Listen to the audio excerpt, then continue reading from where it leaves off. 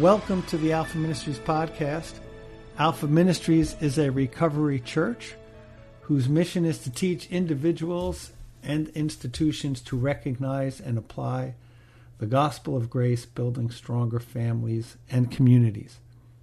Today's podcast is sponsored by TJB Web Media, a New Jersey SEO marketing and WordPress web design company for businesses, churches, and nonprofits. If you need help with your website, getting more traffic to your website, if you already have one, or you want to build a website and have Dave consult with you of how to get the best traffic to your website, the most hits on Google, etc., he is the man for the job. He will build a website or he will consult with you on your present website. Check out their information in the show notes. Today's podcast is a message on the life of Peter that John has been teaching on Sunday mornings at Church in the Woods at Freedom Ranch. Without further delay, here's John.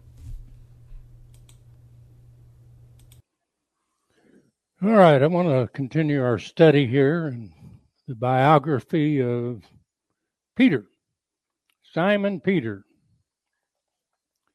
I don't know how many of you might identify with this character. This New Testament character is probably the one disciple that's mentioned more than any others in his history, in the history of Jesus' public ministry and following. In fact, in every list of disciples that are recorded in Matthew, Mark, Luke, or John, Peter's name is at the head of it. He's the beginning, which suggests that Peter was one of those natural-born leaders. You know anybody like that? Now, being a natural-born leader, you can either lead positively in a good way, or you can lead negatively in a bad way, but you're a leader. Peter was such a leader, and we're actually kind of studying how Jesus shaped and molded him and his character and his personality. Now, he said he was going to do that from the outset, remember?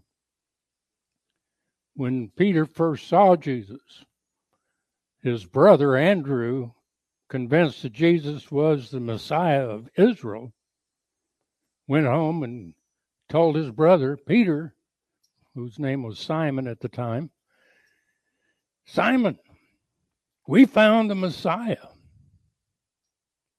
Now, can you imagine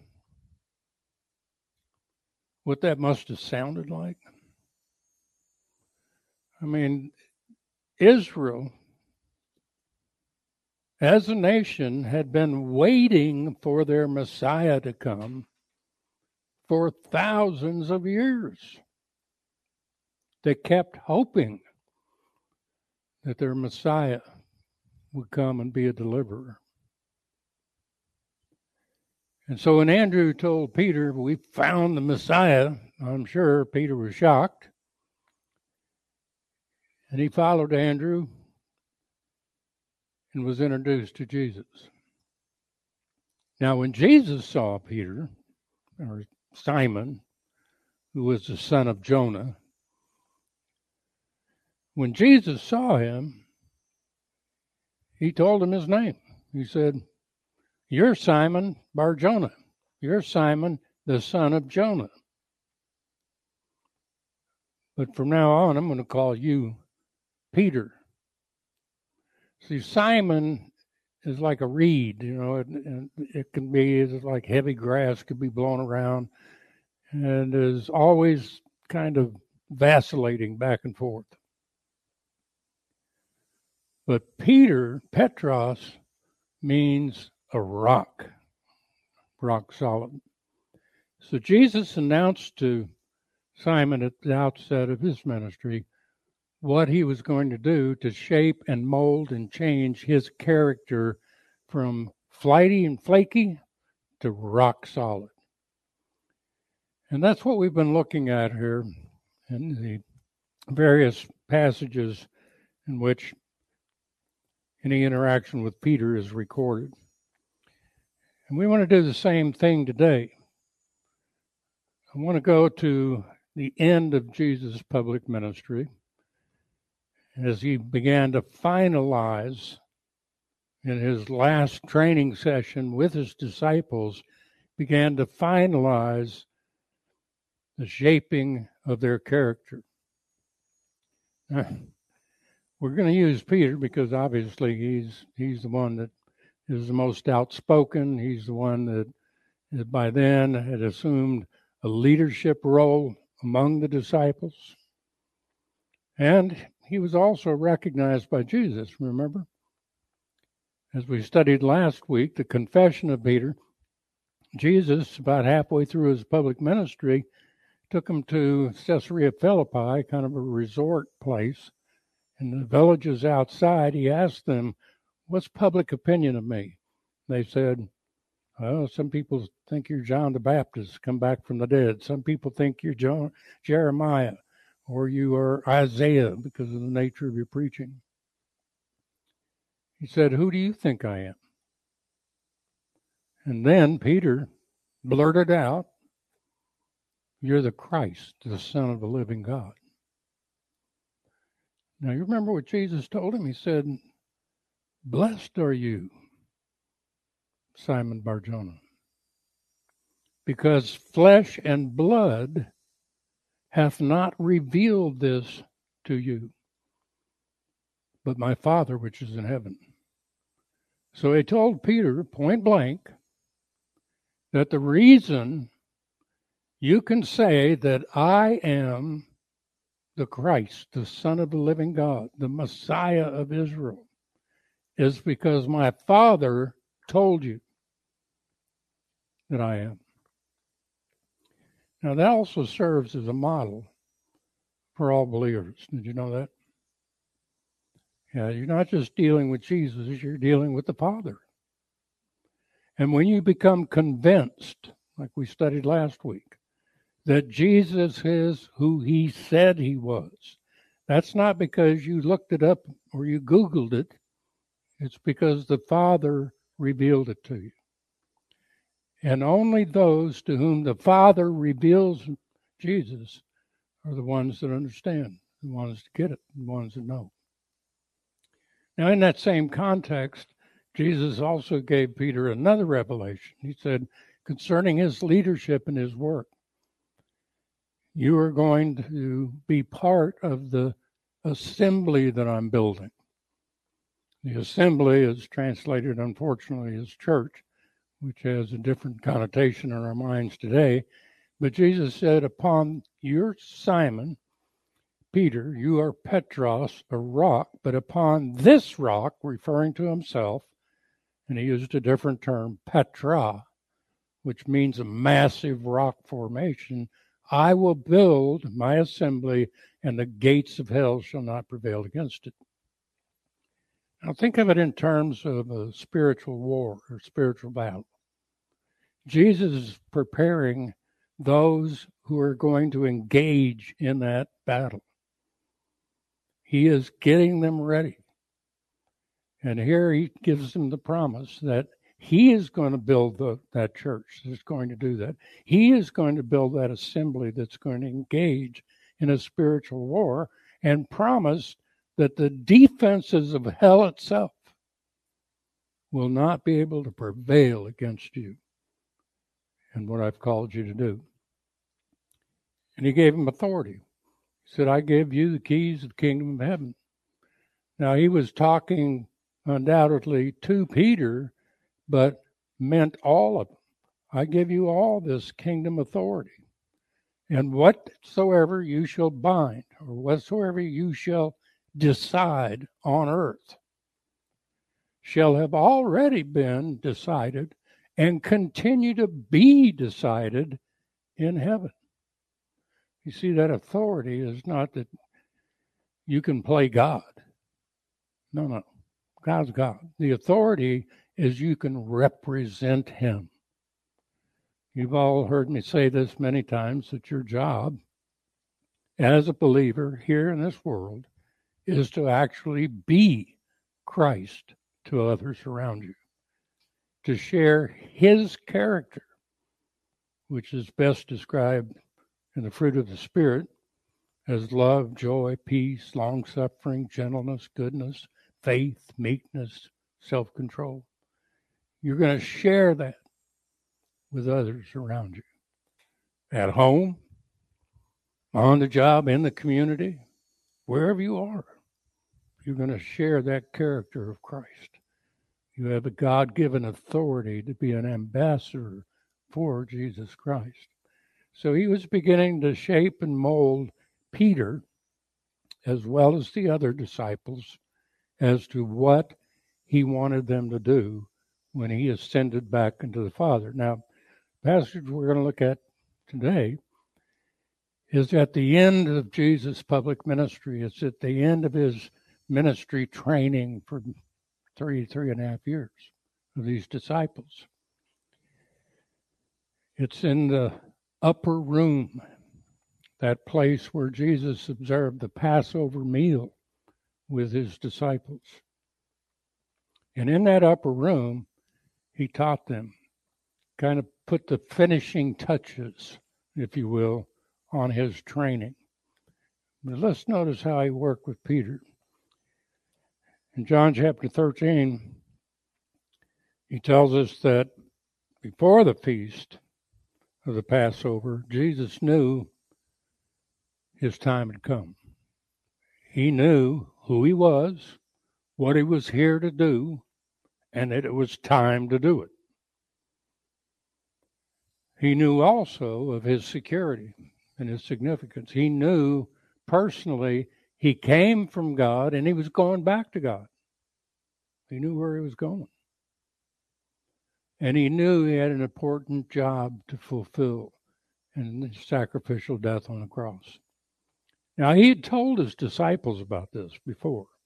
Okay, back at Caesarea Philippi, he told his disciples, look, I've got to go to Jerusalem. I've got to be rejected by the religious folks.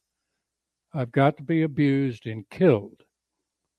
And I've got to rise again the third day. I don't think any of them understood that. I don't think any of them really grasped what he was telling them, especially Peter. Because immediately after he said that, Peter took him aside and said, now, wait a minute, Lord. You got this all backwards. You're the king. The king doesn't die. The king sets up a kingdom. The king doesn't get rejected. The king overpowers and establishes a kingdom. Jesus turned to him and rebuked him, saying, get thee behind me, Satan, for you don't understand or appreciate the things of God, but the things of this earth. See, Peter was thinking with that natural mind, and that natural mind could not accept the fact that Jesus was going to suffer rejection, humiliation, and crucifixion. He said, no, that can't happen. But he continued several times, again recorded in the Gospels, to tell them this very same thing. Now, the time had come. In that upper room, on the night before he was crucified, he met with all these disciples, and he gave them what I refer to as the last ministry training class, if you will. And the very first thing he started with, the very first thing his training started with in the upper room was an object lesson. You all know what object lessons are. You take an object of some sort and you manipulate it or change it or something, and that illustrates his point.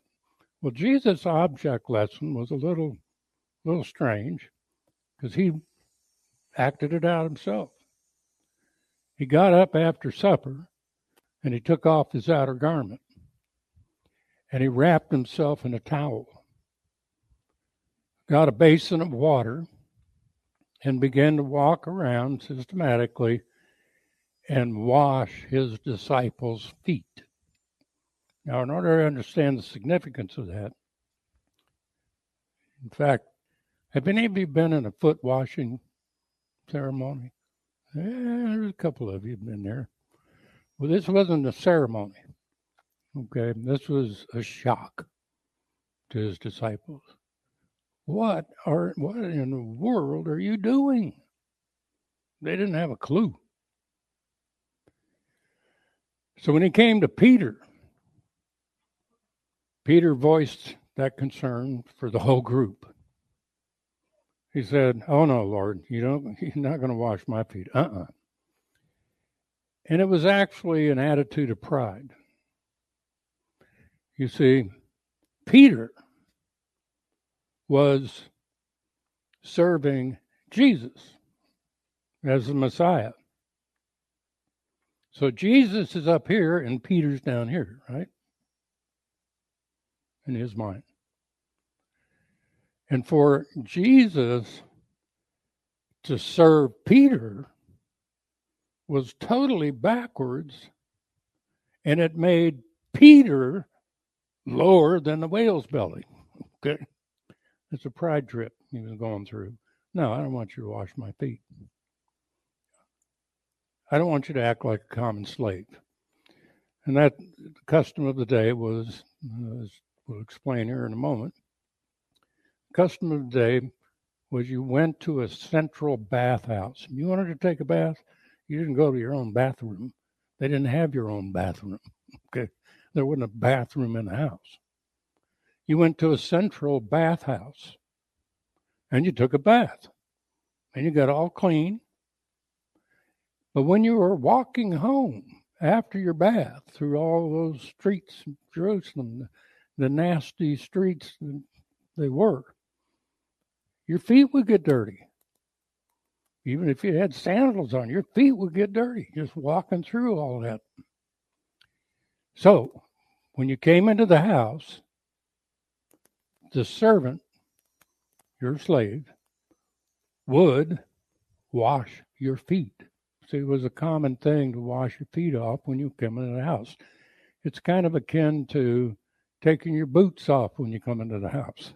Okay, Sandy's been trying to get me to do that for years. And that servant would wash your feet. So what Jesus looked like while he was doing this was a common household slave. And that put Peter way below. And so he objected. No. Let's read it. He says, after that, he poured water in the basin, began to wash his disciples' feet and wipe them with the towel wherewith he was girded.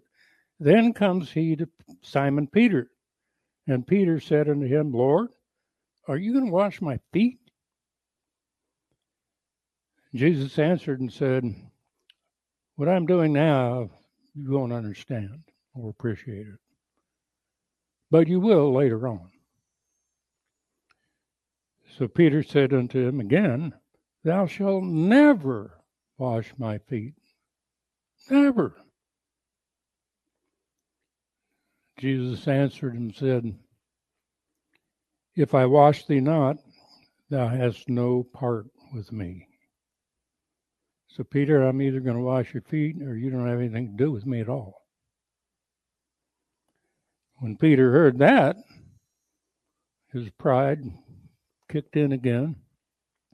And he said, Lord, not my feet only, but also my hands and my head. In other words, do me all. If that's the case, then wash me all. Jesus explained to him. He said, look, he that is washed. Now, there's a different word in the Greek. It's not technically washed. It's bathed. He that is bathed, he that has gone and taken a bath, doesn't need except to wash his feet off. But he is clean every whit. In other words, you're all clean. All you need is to wash your dirty feet. Now, what's Jesus talking about here? He's talking about what Peter experienced and what all of us have experienced when we trusted Jesus as our personal Savior, when we were born of the Spirit, had that encounter with Jesus, He forgave us our sins.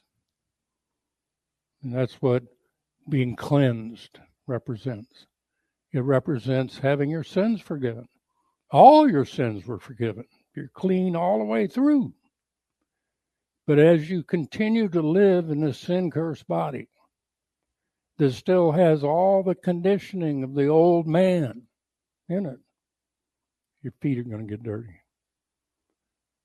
And what Jesus was explaining, not just to Peter, but to all his disciples, was a necessary and vital function that he would perform for them daily.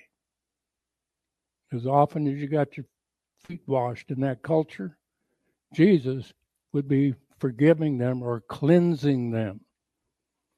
It's kind of what John talked about when he says, if we say we have no sin, we deceive ourselves and the truth is not in us. But if we agree with God concerning our sins, the sins of the body, the sins of the flesh, He is faithful and just to forgive us and cleanse us. So there is a continual cleansing process that Jesus is talking about here.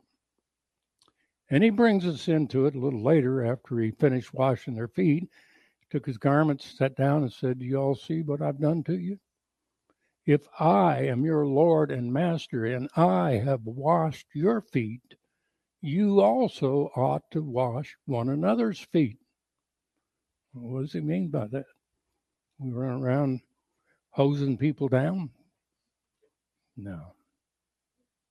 What he's talking about is you forgiving others. See, we kind of reserve forgiveness for those bad things that people do to us, right? Those horrible things. Forgiveness is a daily process. Forgiving others. You know why? Because every day, people around you, people you love, or people you don't even know, are going to screw up. It's going to make you mad. They're not going to do what you expect them to do.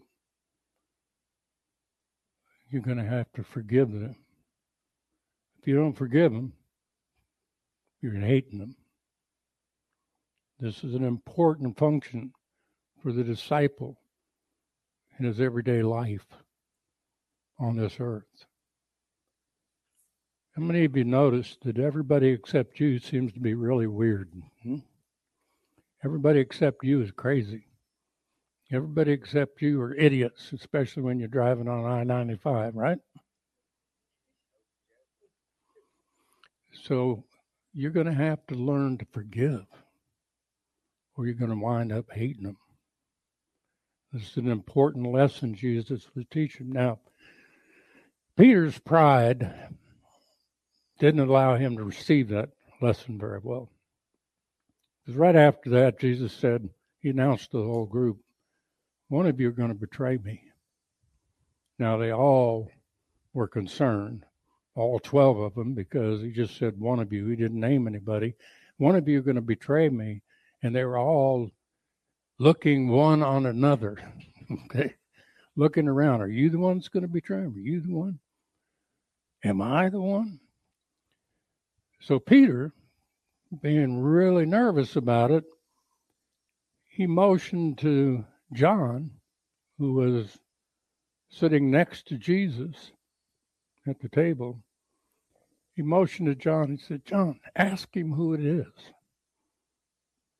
So John asked him. He said, "He it is to whom I give the sop."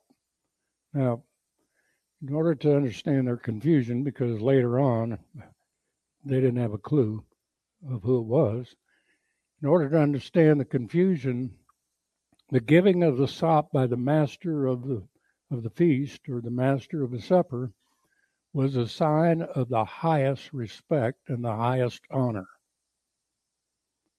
And guess who he gave the sop to? Judas. So in the disciples' minds, it didn't make any sense. It's the one that I am going to honor and recognize the most. That's the one who's going to betray me. And it just went right over their head. Because when he dismissed Judas to go do his thing later, they didn't know why he went for it. They didn't know, where's Judas going? Okay, they didn't put it together at all. But more than that, it was after Judas had left that Jesus said, now is the Son of Man glorified. In other words, you're going to see who I really am now. And the Father is going to be glorified by that. You're going to see his love, and you're going to see who I really am, manifesting his love. And you're going to see how the Father is glorifying the Son. And then he left us with that new commandment. He said in chapter 13 here, let me back up to verse 33. Little children, yet a little while I'm with you. You shall seek me, and as I said unto the Jews, where I'm going, you can't come. So now I say to you. In other words, what he's saying is, I'm going to leave you here. You can't follow me now. In this hour in which I glorify the Father, he glorifies me. You won't follow me. You can't. So, as a result of that, in verse 34, he said, a new commandment I give unto you, that you love one another, as I have loved you, that you also love one another. By this shall all men know that you are my disciples, if you have love one to another. Now, that went right over their head. The shocking news that Jesus was going to leave them here and go someplace where they couldn't follow him after following him for 3 years, that shocking news just gave them all a spiritual heart attack. They were paralyzed. And so when he gave them this new commandment, it went right over their heads. See, it's kind of like, okay, I'm going to leave you here now. Now, what I want you to do is I want you to stay here and love one another. They didn't want to do that. They wanted to follow Jesus. In fact, they had been arguing among themselves as to which one was the greatest in the kingdom. They had been arguing over which one of them was the best follower of Jesus. And now Jesus said, you can't follow me. None of you. But I want you to stay here and love one another. Right over their head. They didn't get it all. How do I know that? Look at Simon Peter's response. Okay, he'll tell you. Verse 36, he says, Simon Peter said unto him, Lord, where are you going? Notice what he didn't ask. He didn't ask, Lord, how are we going to love others like you do? Lord, who are the others that you want us to love like you do? Lord, what do we need to be able to love others like you do? No. That's not what he asked. Instead, he said, where are you going? Why did he ask that? Jesus answered him, where I'm going, you can't follow me now, but you shall follow me later, afterwards. Peter said unto him, Lord, why can't I follow you now? See, in every fiber of his body, Peter actually believed that he could follow Jesus wherever he went. And he was determined to. And that pride needed to be broken. Because that pride was going to kill him. Peter said unto him, Lord, why can't I follow thee now? I will lay down my life for your sake. I'll go with you to death. Now, a lot of us chastise Peter over this, but all the other disciples, agreed with him. Okay, when you look at other accounts in Luke particularly, all the disciples were saying the same thing as Peter. So they all had that pride issue that needed to be broken. But look how Jesus dealt with Peter here. Jesus answered him, "Are you going to lay down your life for my sake? You sure? You sure you're willing to die for me?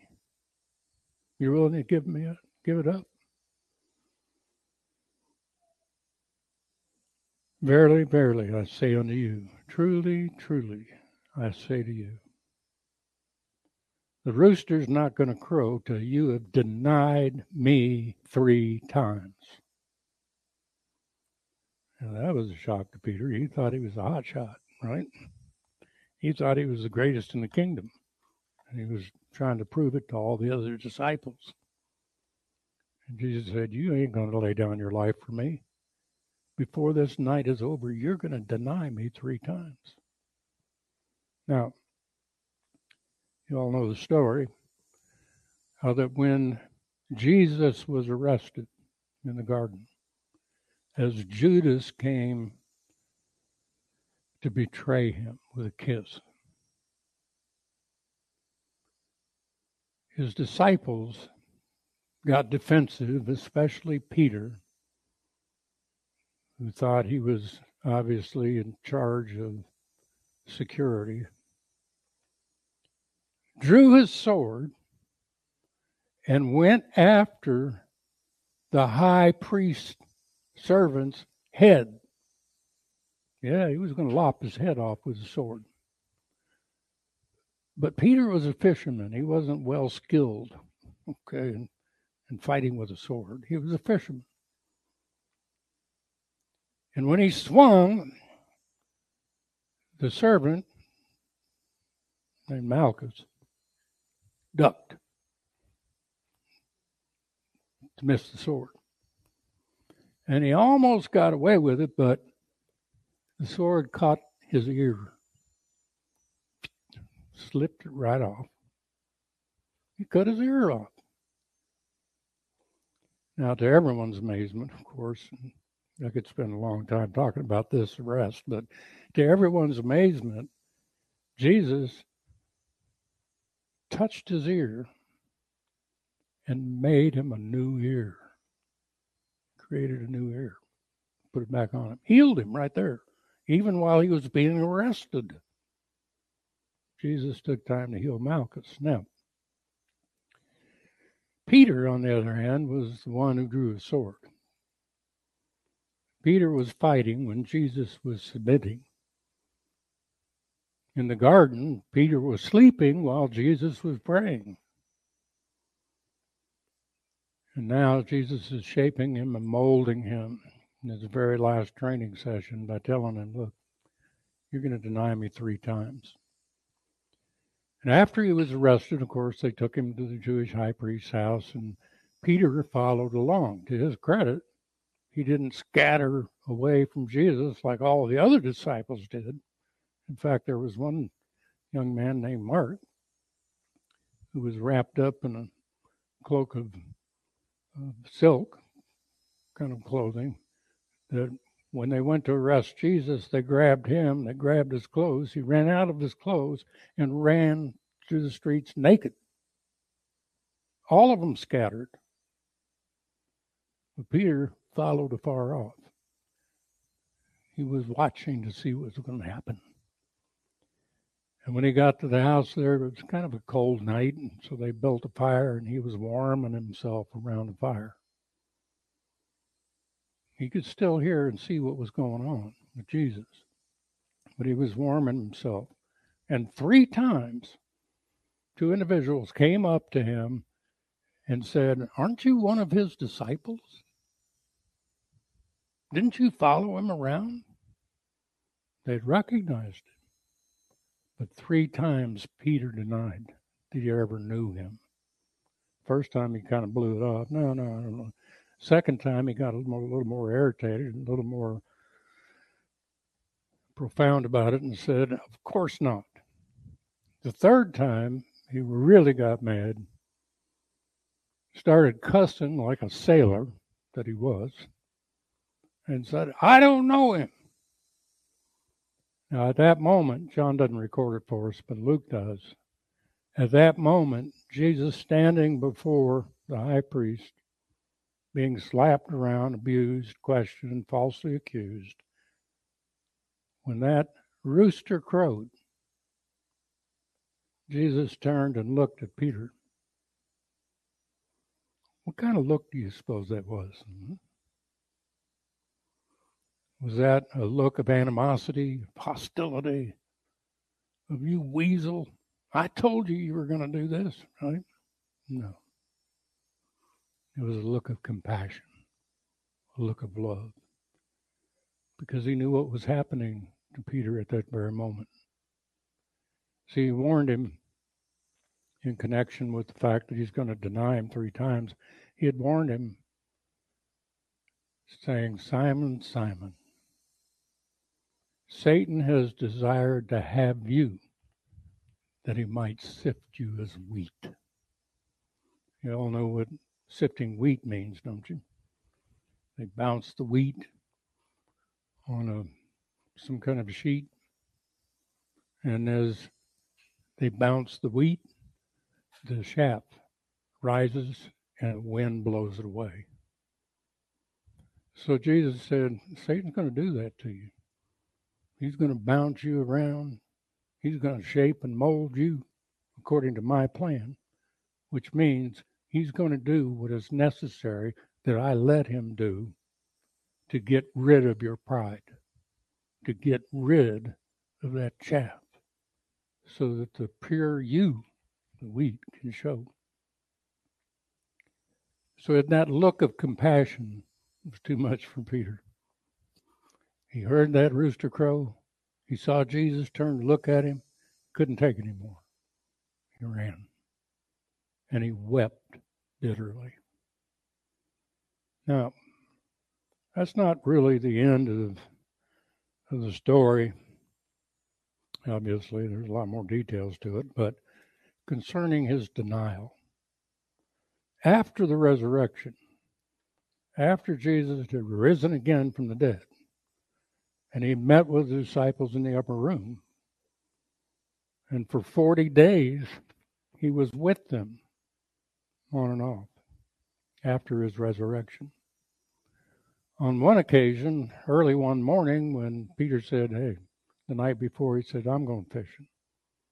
I don't know about you guys, but this is entirely too much for me. I'm going fishing. Back to the nets again. Back to his old occupation. Back to something that was comfortable to him. So I'm going fishing. And several of them said, I'm with you. I'm going too. And they went out and fished all night long. Didn't catch one thing. Not one thing. The next morning, as they're coming in, they look and they see somebody standing on the shore over there, and it's got a fire going. They get a little closer, and they hear, children, have you any meat? What does that mean? Did you guys catch any fish? Now, he knew they didn't catch any fish because he'd been keeping the fish out of their nets all night long. Did you catch any fish? And when Peter heard that, he recognized, that's the Lord. Jumped out of the boat, swam to shore. Now, when the disciples followed Jesus' instruction to throw the net on the other side, it was filled so much that it took them forever to get those 153 fish in. But as he was cooking breakfast for them, 3 times he asked Peter, Simon, do you love me more than these? Peter said, yeah, Lord, I love you. The first one was, do you love me more than these other men? Yeah, Lord, you know I love you. A little while later, he asked the same thing. He said, if you love me, feed my lambs. A little while later, again he asked him, Simon, do you love me More than these? More than the fish? Your livelihood? Your means of support? Do you love me more than that? Feed my sheep. The third time he asked Simon, Simon got irritated. He said, Lord, you know everything. You know I love you. And again he said, feed my sheep. Why did he ask him 3 times? See, he had denied the Lord 3 times. And now, after the resurrection, having his pride completely shattered, Jesus built him up by giving him 3 distinct times to affirm his relationship with him. It was in that section, in that time frame, that Peter told him, or Jesus told Peter, he said, when you were young, you dress yourself and go wherever you want to. You have the strength to get around. But when you get old, other people are going to dress you and take you where you don't want to go. And it's explained to us by John that he spoke these words concerning what death Peter would endure. History reveals that all of the disciples, original disciples, with the exception of John, died a violent death, a martyr's death. Peter's death was unique in the fact that he was crucified like Jesus, but instead of being crucified normally, he requested to be crucified upside down because he was not good enough to die like his Lord. Now, Peter couldn't help it. Peter, his character is going to come out.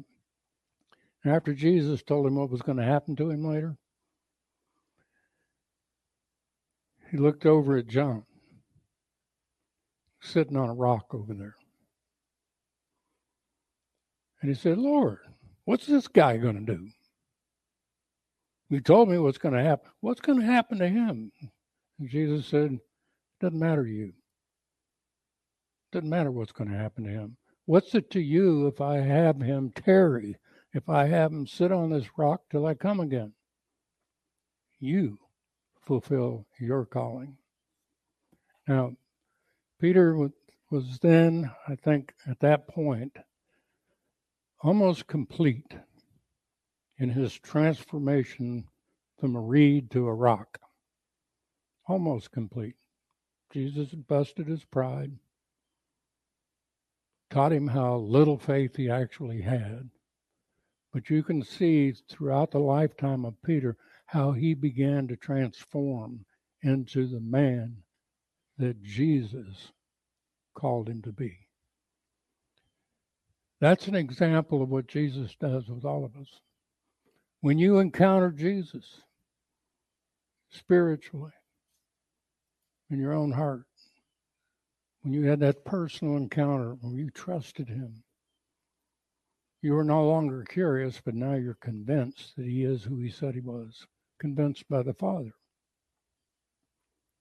Your molding and shaping begins. And God is in the process right now through his Spirit of transforming each one of you into the image of his Son, Jesus. He wants you to be like Jesus. Now, you still maintain your personality. There's no change in your personality. It's just your personality now expresses the character of Jesus. And he's developing you in that, just like he did Peter. For the great ministry, the great work which he has planned for you to do, just like he did Peter. So he's almost there.